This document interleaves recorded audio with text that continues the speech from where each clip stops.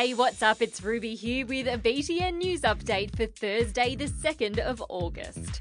First up, Coles has decided to backflip on its backflip, and it's set a new date for a plastic bag ban. Yesterday, it said it would give out free reusable plastic bags indefinitely, which made environmental groups cranky. So now it says the ban will go ahead after all from the 29th of August.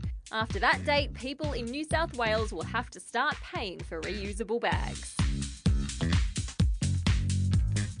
Ash K. Venkatesh has a pretty extraordinary way with numbers. He finished high school in Perth when he was just 13 years old, and he topped the state. Here's a bit of an interview with him from way back then. Well, I sort of did well in my classes as I went, and so they sort of promoted me a couple of years. I'd like to do some research in maybe physics or maybe become a mathematician or something like that. Well, Akshay certainly followed through on his dream. He graduated from uni with a pure mathematics degree when he was just 16. That's a couple of years before most of us finished school. And now the 36-year-old's travelled to Brazil to be awarded one of the biggest honours in his field, the Nobel Prize for Mathematics. It's only the second time an Aussie's won the prize, so I bet Akshay's feeling pretty chuffed.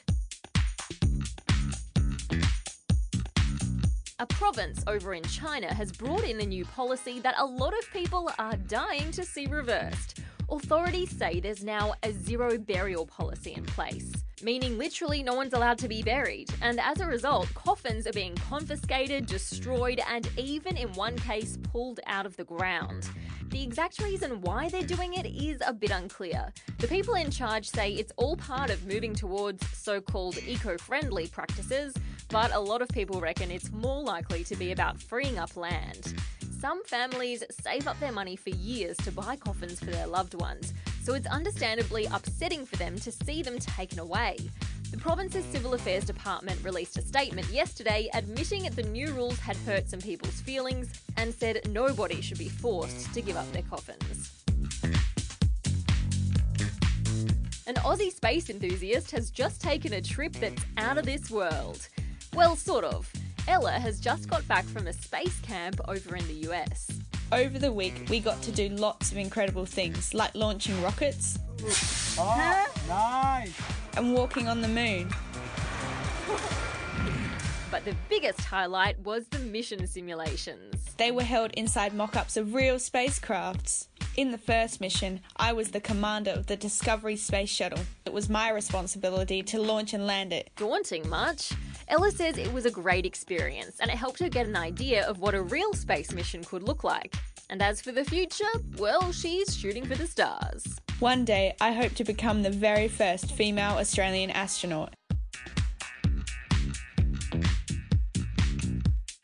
And down in Tassie, police have started an investigation after an argument about a dog park turned stinky. There's been a lot of disagreement over whether pups should be allowed access to this park, and it got to a point where someone apparently started putting dog poo in places it shouldn't go, like in people's driveways and on park gates.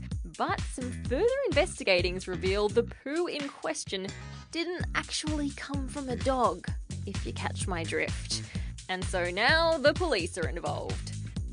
Seriously? Oh, people are so weird. And that's all the news I've got for you today, but tune in tomorrow for more. Catch ya!